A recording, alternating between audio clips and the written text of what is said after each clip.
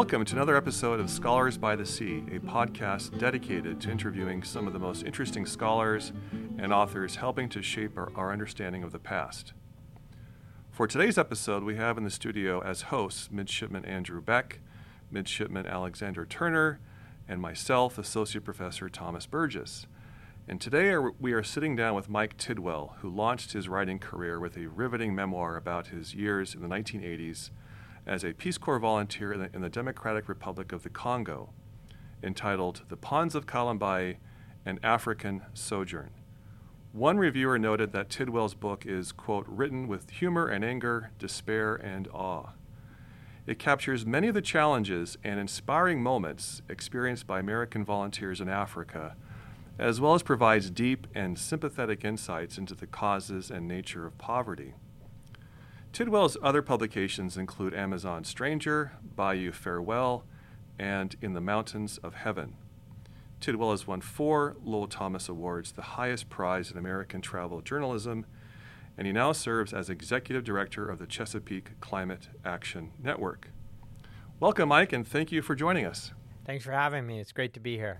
Yeah, I'm really happy you could come today because I read your Peace Corps memoir, The Ponds of Kalambaye, over a decade ago, but just in the past few years started assigning it to my students who find it absolutely fascinating. In fact, I haven't assigned anything to my students here at the Naval Academy that has grabbed their attention more than your memoir, so congratulations on that. Wow, that makes me feel good. And it's also very fortunate that 2 of my students can join us today to ask questions, but before they do, let's set the stage a bit. So can you please tell us why you joined the Peace Corps in the first place? Well, I was just a typical suburban kid outside of Atlanta, growing up in the 70s, and I loved to travel. You know, my parents were big travelers, and when I went to college, I actually met some folks who were in the Peace Corps. They sent recruiters to the University of Georgia, and I thought, wow, this sounds like a great adventure. And honestly, my number one motivation for joining the Peace Corps was I wanted to experience a foreign culture. I wanted to learn a foreign language. I wanted all the excitement and challenge of living overseas. And the altruism was sort of secondary.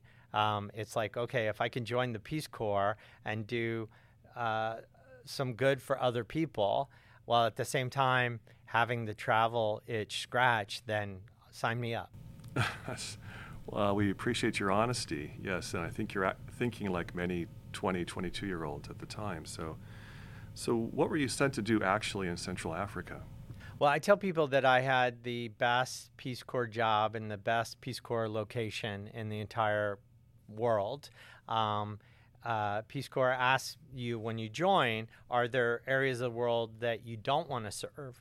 And are there areas of the world where you have a preference? And since my goal was to go to the end of the earth, I wanted just the more exotic and isolated, the better. I listed number 1, Nepal. I figured that's the end of the earth, you know, live in the Himalayas. And it turns out, I learned later that Peace Corps, to keep trekkers from joining Peace Corps just to get over to Nepal, you automatically don't get it if you request it. So I didn't get Nepal. My second choice was Sub-Saharan Africa, and my third choice was South America. And so Peace Corps sent me to what was then called Zaire. Today it's the Democratic Republic of the Congo in the very center of the continent. And my job was to teach village people how to dig simple fish ponds for protein and profits for individual farmers. That's great, and we'll get to that story soon. But one further question I have is, what did you find most surprising or amazing when you first arrived in Kalambaye? I think I was not prepared for how difficult it was to learn a foreign language that is completely different than English. You know, it's not in the same language family. There are no cognates. There are no synonyms. You know, there's just no similarities to English whatsoever. And, you know, I was basically parachuted in with just 4 weeks of language training. And so did not speak the language very well at all when I got there. And it was one of the hardest things I've ever done was to become fluent in a language and also to have no one around who spoke English. So there was no pause where I could revert to my native tongue for an hour or two in the evening. It was nonstop, which is the best way to learn a foreign language, get thrown in the skillet. But it was very difficult. And I realized that language really was the key to a lot of my experience, because we think in language, and there are literally concepts in Chaluba, the language I spoke, that don't exist in English. You can do a rough translation back and forth, but there are whole concepts and ways of looking at the world that you can only really learn by learning that particular language, and that was very gratifying. That's great. But you had some French, I guess, before you went over, correct? Or? Yes, I did speak a little bit of French and had a little bit of French training, but only a few people in my village spoke French, like the school teacher and a few others. Mostly it was just Chaluba, and among people who had never met someone who wasn't fluent in their language. You're talking about people who, most of whom had never traveled more than 10 miles from where they were born. So they didn't know how to speak to someone for whom their language was a second language. So when I would say, can you slow down? Sorry, I can't quite, I'm new at this. They would just talk louder. There was a lot of frustration, but ultimately a lot of gratification. Good afternoon, Mr. Tidwell. I'm Midshipman Alexander Turner, and thank you again for coming. I really appreciated your memoir, as I think here we don't often get the same level of exploration. Usually it's through a different sense. So it was a different look at travel and kind of in-depth studying an area, getting to know an area, and then doing something of what you did. So I guess my question for you today is, were you able to convince the villagers to build the fish ponds? And if so, what were some of the challenges you as the instructor faced, as well as they faced as potential fish farmers? Great question. The technology that we used there is called, appropriate technology. You can't go into a village setting where, again, there's no electricity, there's no running water, there are really no roads, and you can't bring electric pumps, or generators or sophisticated technology that no one could afford anyway. You want to teach a technology that could be replicated and that people could reproduce on their own. So we would build these ponds on the side of gently sloping hills. We would divert a small stream using a basic level, and you would get a small canal up on a hillside, and it was all gravity. So no pumps, and through gravity fed technology, you would then have the water flow into a pond that you would dig out of a hillside using a shovel. All of my farmers dug their ponds themselves. They weren't huge ponds, but they still took a lot of work. And then to drain them, you would just cut a small section out of the lower depth and make sure the bottom of the pond was higher than the valley floor so that the pond would drain completely through gravity, and you would put a net over the slice you put into the dike. So it was all gravity. It was all appropriate technology. We used hollowed out bamboo poles to get the water from the canal into the pond. But it was a lot of work. It was pretty simple technology. We raised a fish called tilapia nilotica, so a hardy kind of tilapia, kind of a big sunfish that was found in the Nile River. It was native to Africa. It's impossible to kill them. You can take almost all the oxygen content out of it, and they're still happy. You can feed them almost anything. They'll eat anything. So we had a very hardy fish, prolific reproducer, so that once you had a pond, you could get the babies and use them to stock the pond the next time. So it was pretty simple technology, but it was a lot of work. It was completely foreign to these people. You want fish, you go to the river. You don't. And I'm like, no, you can grow a lot more fish in this pond with a lot less work. So it was teaching those concepts and getting farmers to trust you. I mean, here I am, a 22-year-old white kid who speaks their language badly, who shows up in the middle of nowhere. And I said, trust me, move a ton of dirt with a shovel and you'll be glad you did it. I mean, it took a few real pioneering farmers to do it first, and then once a couple of them did it, others would follow, and then once we started harvesting the fish, more and more people wanted to do it. Hi, Mr. Tidwell. My name's Midshipman First Class Beck. I loved your memoir a lot. It was like one of the first times that I've been introduced to Africa, in honesty. Same for Professor Burgess in his class. I'm taking Weston the Modern with him right now, and it's the first time I've been introduced to Africa in almost any history class. So it was pretty exciting in that way. Going on what we were just talking about, you mentioned at one point how you helped one of the farmers dig the pond, and you talked about how backbreaking it was, and I thought it would be nice to just hear you talk a little bit about that, because you said you were trying to convince people to dig these ponds, and you never really understood how hard it was, I think, until you did it yourself. Can you speak to that? Yeah, I wrote a passage in the book, early in the book, where I try to help the reader understand what I was asking of these farmers who were very, very poor, who were not super well nourished, and nonetheless worked very, very, very hard in the hot equatorial sun to dig these ponds. And then I thought, well, I should do it too. I should pitch in. And that's when I really realized how hard it was. I mean, digging with a shovel is unattractive work, it turns out. I would see these farmers working at this every day, a few hours a day, every day, after they'd already worked in their fields, they'd already carried water up to their village, they'd already done all the chopping and hauling and all the things they have to do in their normal day, all physical labor. And in addition to that, they decided, I'm going to dig a fish pond and spend two or 3 hours a day shoveling. And I'm thinking, I can do that. So I grab a shovel from my friend Ilunga and start shoveling. And, I tell the story of how it was really easy at first. And, man, this is a piece of cake, for about 10 minutes. And then, you start to realize you're getting hot spots on your hands. Some blisters are forming. Oh, that's fine. I'll work my way through it. And then suddenly it turns out it's a really hot day. You hadn't noticed how hot a day it was. And now it's really getting hot. And then, the pain in your back and arms. And it's just really hard work. And I tell the story in the book of how I maybe shoveled for an hour, just, really rigorously, and was wiped out. And I, unlike my farmer friends, I was well fed. I did eat protein every day. I did have antibiotics when I got sick, and I was well taken care of. And it was still very gut-busting work for me. And it really helped me appreciate just how hard life was for these people and how heroic they were to trust a kid like me and to do that level of work. Thankfully, they were all had good fish harvests after doing the work, but the fact that they were doing it on faith just at first just completely blew me away and inspired me.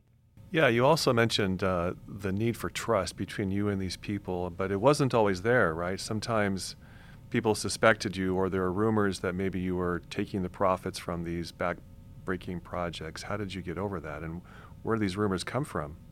Yeah, I think gaining people's trust was very hard. I think that the hardest thing for me was the language. And then on top of that, as I was learning the language, I was having to prove to people that, one, I was willing to work hard. I was willing to revisit them and be there to answer their questions and travel a lot. I had a Yamaha 125 Enduro dirt bike, motorcycle that I rode every day across a 400-mile area, including putting my motorcycle in these dugout canoes and having them the canoes pulled across these rivers where, one false move and your motorcycle's at the bottom of a river.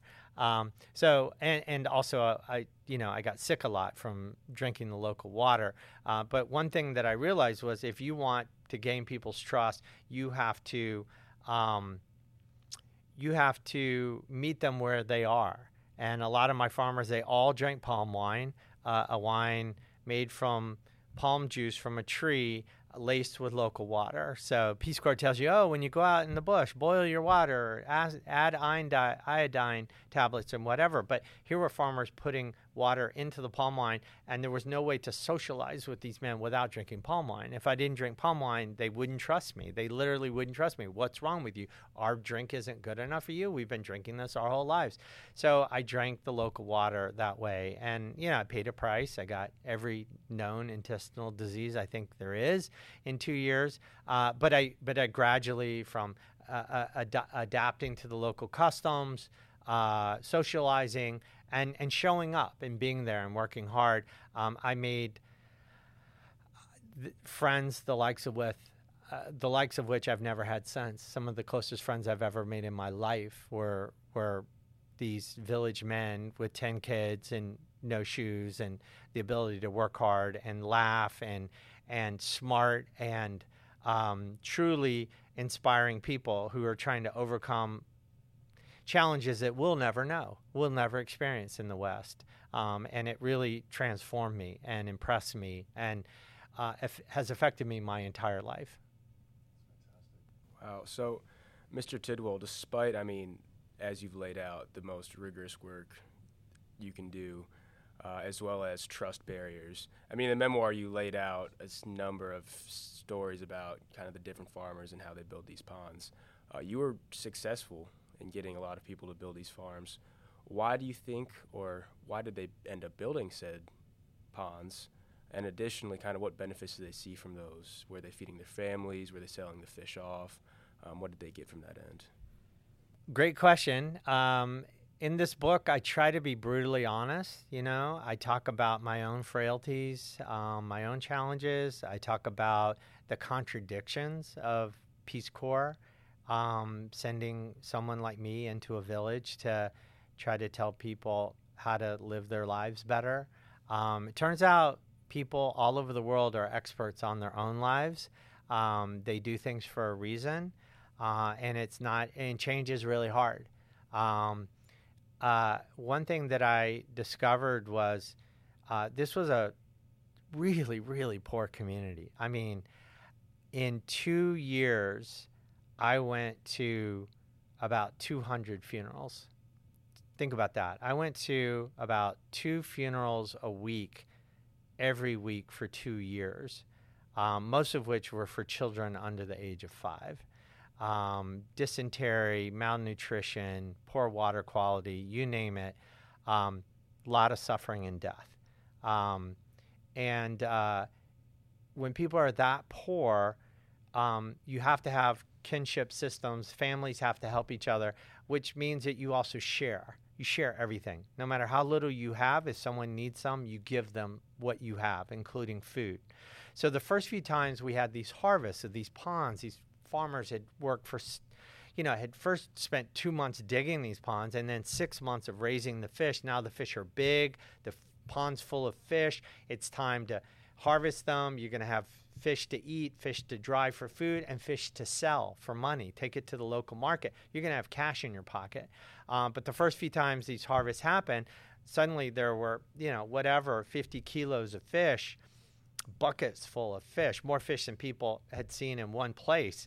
And it belonged, in my mind, to this one farmer. He had done all the work, not his uncle, not his brother, but him.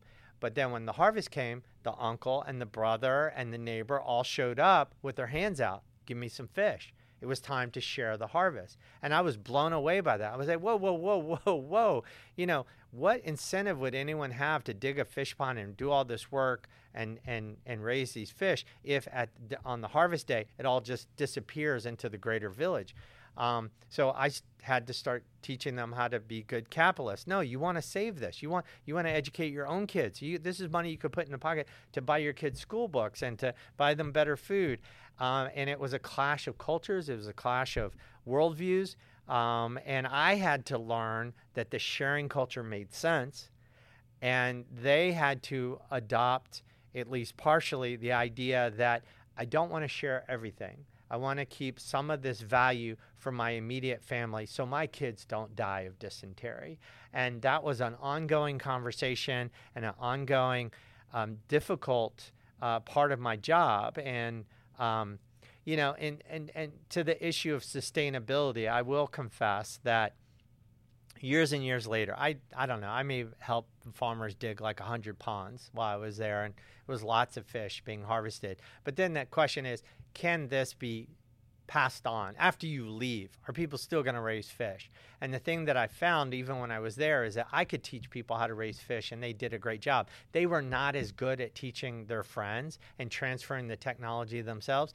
Years later, this was like 2010, I was on Google Maps on my computer, and I was dragging the cursor like from one place in North America to the other for a trip. And then I realized, man, I could drag this cursor to Africa.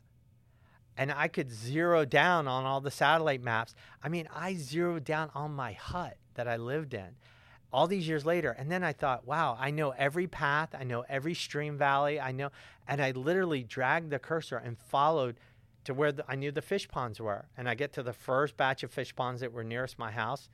I could see them. I could see them from outer space. They were these indentions that look almost like caterpillars of squares.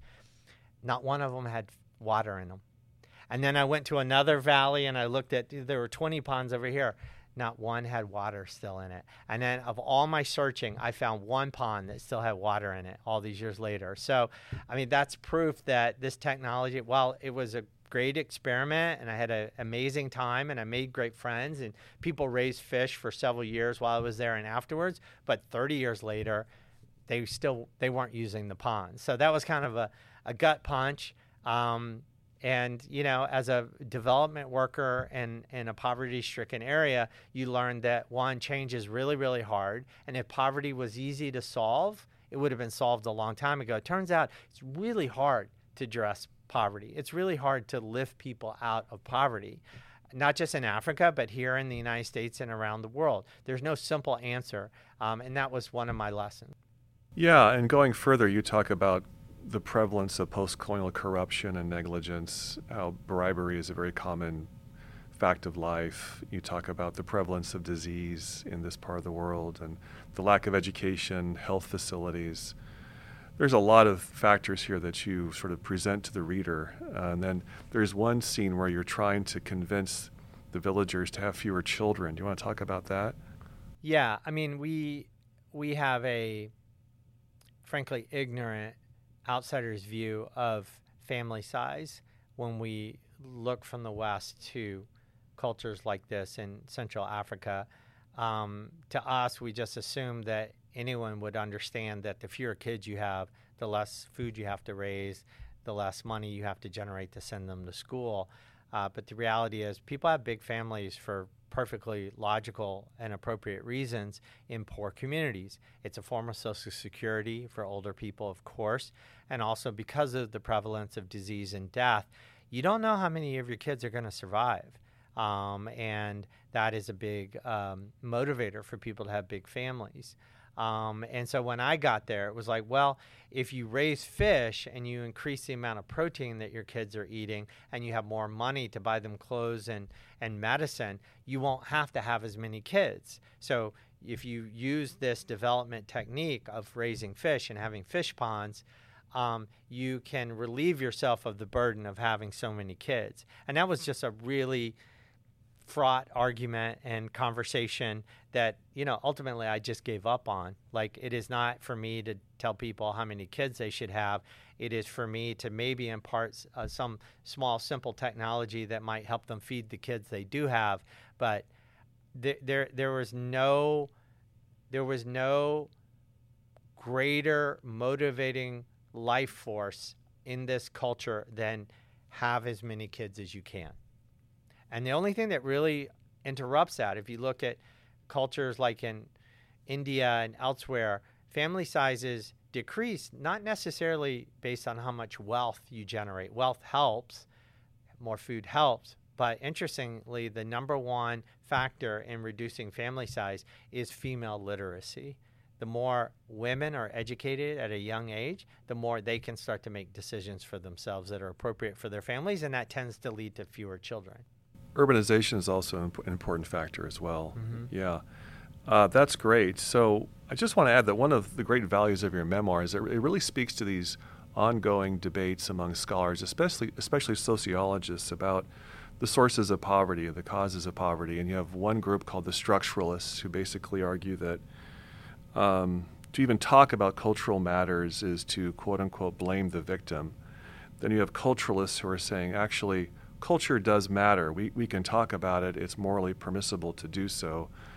And in fact, cultural and structural factors are sort of entangled in any kind of analysis. You can't really disassociate the two. And I think your memoir kind of speaks to that. In fact, when I ask my students after reading your book, how many of you feel that poverty in this part of the world is a combination of these two sets of factors, like almost all raise their hands. It's like above 90%. So I find that rather interesting. So, but you were saying before that they, a key truth in their life or a key principle guiding their conduct is the desire to have large families. And so they maybe have a different standard of what is poverty and what is wealth over there that is different from ours in the West. Can you speak to that perhaps? Yeah, I mean, if you don't have a lot of children, you're insecure. But having a lot of children makes you insecure also. There is a common response when you ask people, how are you doing? It was always, how are you, plural, doing? Even if you're encountering one person, you would say, how are you, plural, doing? How are you and your family doing? And if you have 10 kids, somebody's always sick. Somebody's always sick. So a common response would be, we are suffering. Tudi tukanga. We are suffering.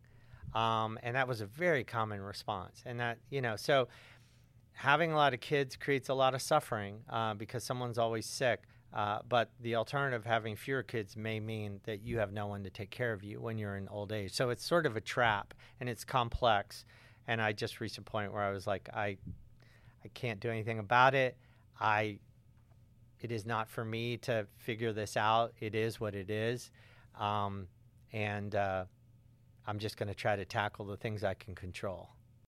Yeah. So on the topic of individuals, like people that you talk to all the time, do you know of any currently who are trying to, or who tried to escape that poverty? And can you tell us some of their stories, like maybe how you've helped them or how they managed to get out of it? Or even some stories about people who maybe never managed to get out and maybe are a little bit of a sad story? The country of the Democratic Republic of the Congo is as poor or poorer today than it was when I lived there. There's been a series of civil wars. There's still no roads. I think 1% of the country is electrified. I mean, it stands out as one of the, if you see those global maps of the world at night and the electricity grid, and you see that dense New York to Washington grid, and then you see, what is this in South America? Oh, that's the Amazon, dark, and then you look at Central Africa, the whole Congo basin is dark. There's almost no electricity. And without electricity and roads, you can only, you're going to stay relatively poor. Now, if you're rainforest people, like the Bantu Pygmies of Central Africa, you can live in a world of environmental abundance without electricity. Some of the most healthy people in the world and happiest people in the world are rainforest dwellers in the Amazon and the Congo. But if you're an agricultural society and you have no electricity and running water, it's hard to get out of that poverty. And so most of the people who I knew and I lived with and who were my friends and contemporaries in Zaire are now gone. They've died of early, the life expectancy in the Congo is like 48 years. So most of the people I knew have passed away. I'm still in touch with one of my friends, Kayenda Langa, had a baby. His wife, one of his 3 wives, had a baby right like 2 months before I left. I showed up in his village. He was a very good friend of mine, had a lot of fish ponds, and he said, Mike, come here, I've got to show you something. And we go back to one of his huts, and there was his wife, who I knew was pregnant, holding this beautiful young baby. And he said, there's an expression, and it's a big deal when people have the same name. And he said, this is your shaken. And shaken meant, this is a person who has your same name. And he had named the child after me. I went by the French version of Mike when I was there, which is Michel. And he said, this is Michel, little baby Michel. Well, years later, when cell phones finally penetrated even this isolated area, a then 30-year-old young man named Michel started calling me, and he had moved to the capital, and he said, I'm the son of Kayemba Lenga. And we are still in touch. And because there's no banking system there, I tried sending money to some of my best friends and my domestic, who was one of my best friends. And the Army would steal your mail and take all your money, or the Postal Service or whatever. It was just almost impossible to try to send money in a supportive way over the years. But this kid, Michel, was living in Kinshasa, the capital, and so I could wire money through Western Union. So my wife and I donate to his family every month, and that is the final legacy of my Peace Corps experience. Is one family in one city in the Congo gets monthly assistance from us that helps his kids go to school.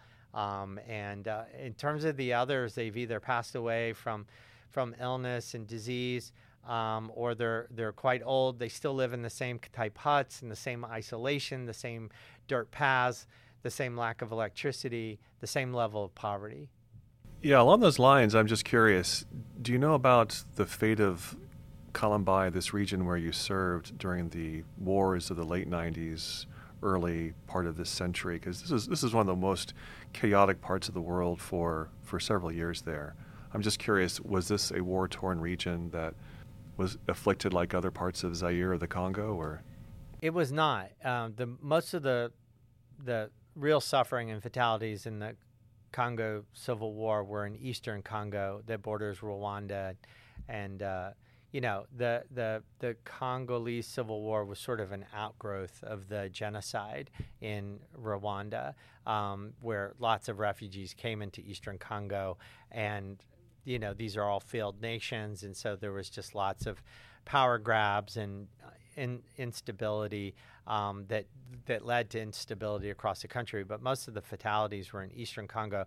But the loss of life from just the wrecked economy and the extremist dictatorial government had consequences throughout the country, including where I live. So it's a failed state, and in a failed state, people are poor, and there's not a lot of functioning education and opportunities for women and opportunities for improved health. And so in that way, the suffering as a legacy of the Civil War goes on. To kind of make a shift here into more of your time in Kalambay, can we talk about how hard it was for you to adjust the language? Did you have a moment where all of a sudden you could understand the people, or was it a slow process? Learning Chiluba was one of the hardest things I've ever done in my life. Again, it's a very interesting language. It's a language where all the verbs and adverbs and adjectives have to conform to the noun in a sentence, and all the nouns have prefixes. And so, for example, a banana is chibota. That means one banana. Plural, bananas, is bibota. And so when you add these prefixes to the noun, then everything else in the sentence has to conform to that prefix. So, for example, if I wanted to say that one banana over there is very good, I would say chibota cha cha chidi chimpa cha dikema. If I wanted to say those bananas over there are really good, I'd say bibota bia bia bidi biempa bia dikema. And if I wanted to say that hut over there is good, I'd say Lucana loa loa ludi luimpa loa dikema. So it's just this slur of prefixes. It's complex, hard, and it was tough. So to answer your question, was there a moment where I finally got it? No, it was just a gut-busting daily sort of getting acquainted with the language. But I do remember after I'd been there for like 3 months and so frustrated and think I'll never understand these people. Because like when I got there, I was taught like missionary Chiluba from the Peace Corps, like the equivalent of, hello, how are you? I hope you're well today.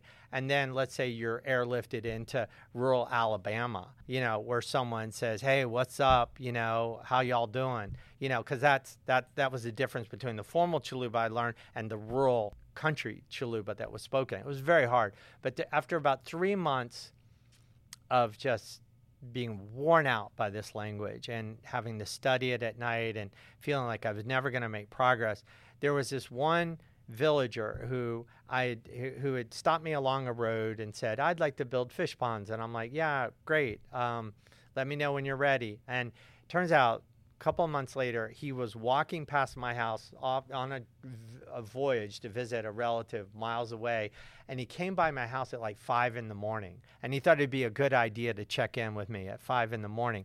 So I hear someone knocking on my door while the roosters are crowing, and it's still dark out, and I open my door bleary-eyed, and this guy starts speaking Chiluba, and he's like, remember me? We met 2 months ago, and I'm on a trip to visit a relative. And I remember thinking, I understand what he's saying. Because I think I was just so, my mind was uncrowded. I just woke up. The thing is, when you learn a foreign language, the first several months, you're translating in your head. You tell me something in Chiluba, it goes in my head. I'm translating. What does it mean in English? I understand what it means in English, and I translate it back and speak Chiluba back to you. You have to reach a point where you're not translating anymore. And I remember that. I remember that guy at 5 in the morning just speaking rapidly and a wide range of things he was saying. And I was standing there, and I really remember, my God, I understand what he's saying. And so that was sort of a breakthrough. Now, by the end of the 2 years, I was fluent. I could identify even the smallest little tool outside of a house, some obscure tool. I was dreaming in Chiluba. I could insult your mother in Chiluba. And I had an experience where every day I was speaking a lot of Chiluba. I was speaking a little bit of French every day. And I was reading, because there's no electricity. The whole village went to sleep at 7 o'clock at night, and I had a kerosene lamp. And Peace Corps volunteers famously read. So every night I'd read for 2 hours in English. And I remember right before I was leaving, I had a shortwave radio that I would check in, listen to the BBC World Service, maybe Armed Forces radio, which a lot of people overseas listen to U.S. Armed Forces radio. You can listen to a football game on your two-way radio. And I was toward the end of my service. I was just a month or two from leaving. I'd been speaking these languages for 2 years. And I turned on my shortwave radio, and I was trying to find an English language station. And, there was something in French, something in Arabic, something in Lingala. And then I was like, I couldn't find anything because of the atmospheric conditions. And finally, I found an English language station, and I set the dial there, and I go back to, cooking over an open fire, cooking my dinner, and I'm listening, and then I stopped for a minute, and I was like, wait a minute, is that English? And there was a moment of this panic where I was like, it sounds like English, but why am I not understanding it? And I think my mind didn't have a base language anymore, and it turns out it was Afrikaans from South Africa, which can sound sort of, English. And I just remember, dude, you need to leave, man. I don't even have a base language in my head. But I had gotten to where I was totally fluent in Chiluba, and that's what happens when you're completely immersed. And as a result, it expanded my mind because, as I was saying earlier, there are just concepts that you can only truly understand if you speak French. There are concepts in English that you can only truly understand if you speak English. You can do a rough translation. And there were just so many concepts in Chiluba that in Bantu culture where I live that I could only truly understand. For example, the word literally for hope in Chiluba is mujingala. But it means so much more than that. It means it's hope, but it also means the kind of suffering that comes from hoping. And so it's not a totally positive word. It's a sure hope I can count on this thing, but it's probably going to disappoint me because there's so much struggle in that culture. So that's a concept that I never would have understood if I didn't truly speak the language. And that was really enriching for me. So, Mr. Tidwell, in your memoir, without giving too much away to the listeners, you have these two distinct scenes in beginning and end where you kind of dust out your father's old blue Air Force bag, look at it, and for me at least, when I read it, I equated it to the beginning and end of your Peace Corps career. So from that kind of Peace Corps career, what would you say, like one lesson you really left having learned, if there is such a lesson? I think that among the many ways that my 2-year Peace Corps experience changed me, and it was the 2 most formative years of my life, it still affects me profoundly, changed me.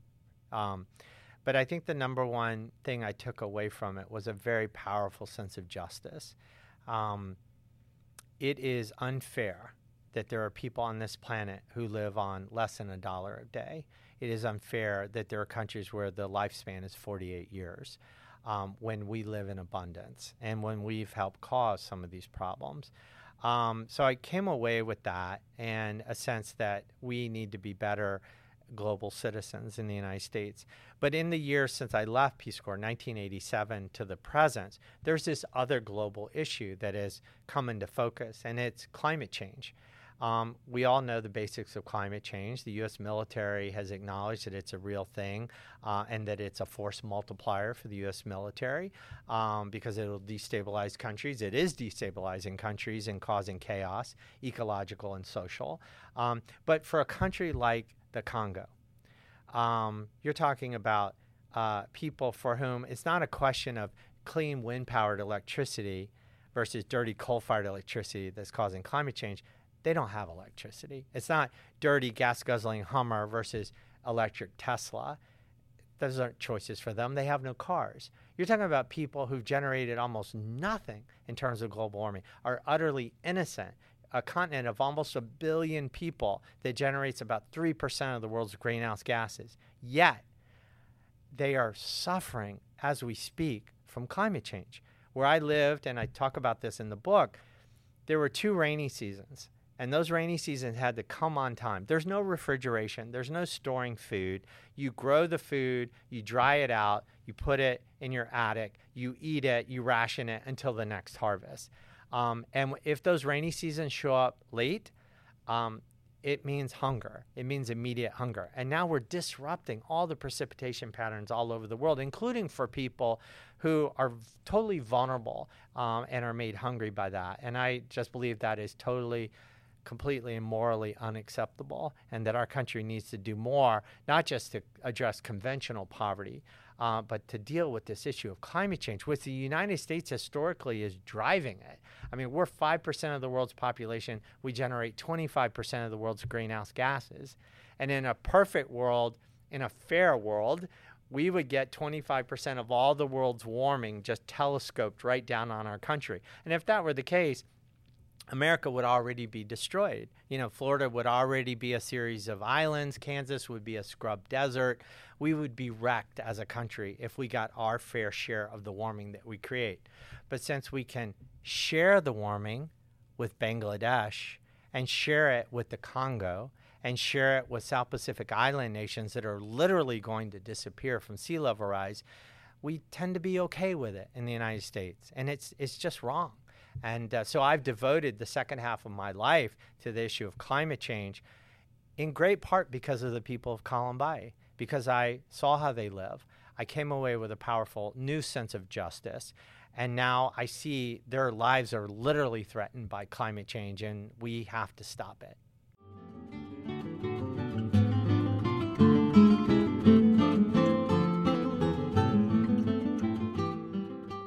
Well, thanks for your work on climate change, and thank you for joining us today, Mike. Look, it's been a real pleasure. It's been an honor to be invited here on campus and to spend time with you all. I really appreciate it. And thank you for tuning in to another episode of Scholars by the Sea. We hoped you liked what you heard and want to join us again. From Midshipmans Turner and Beck and myself, goodbye.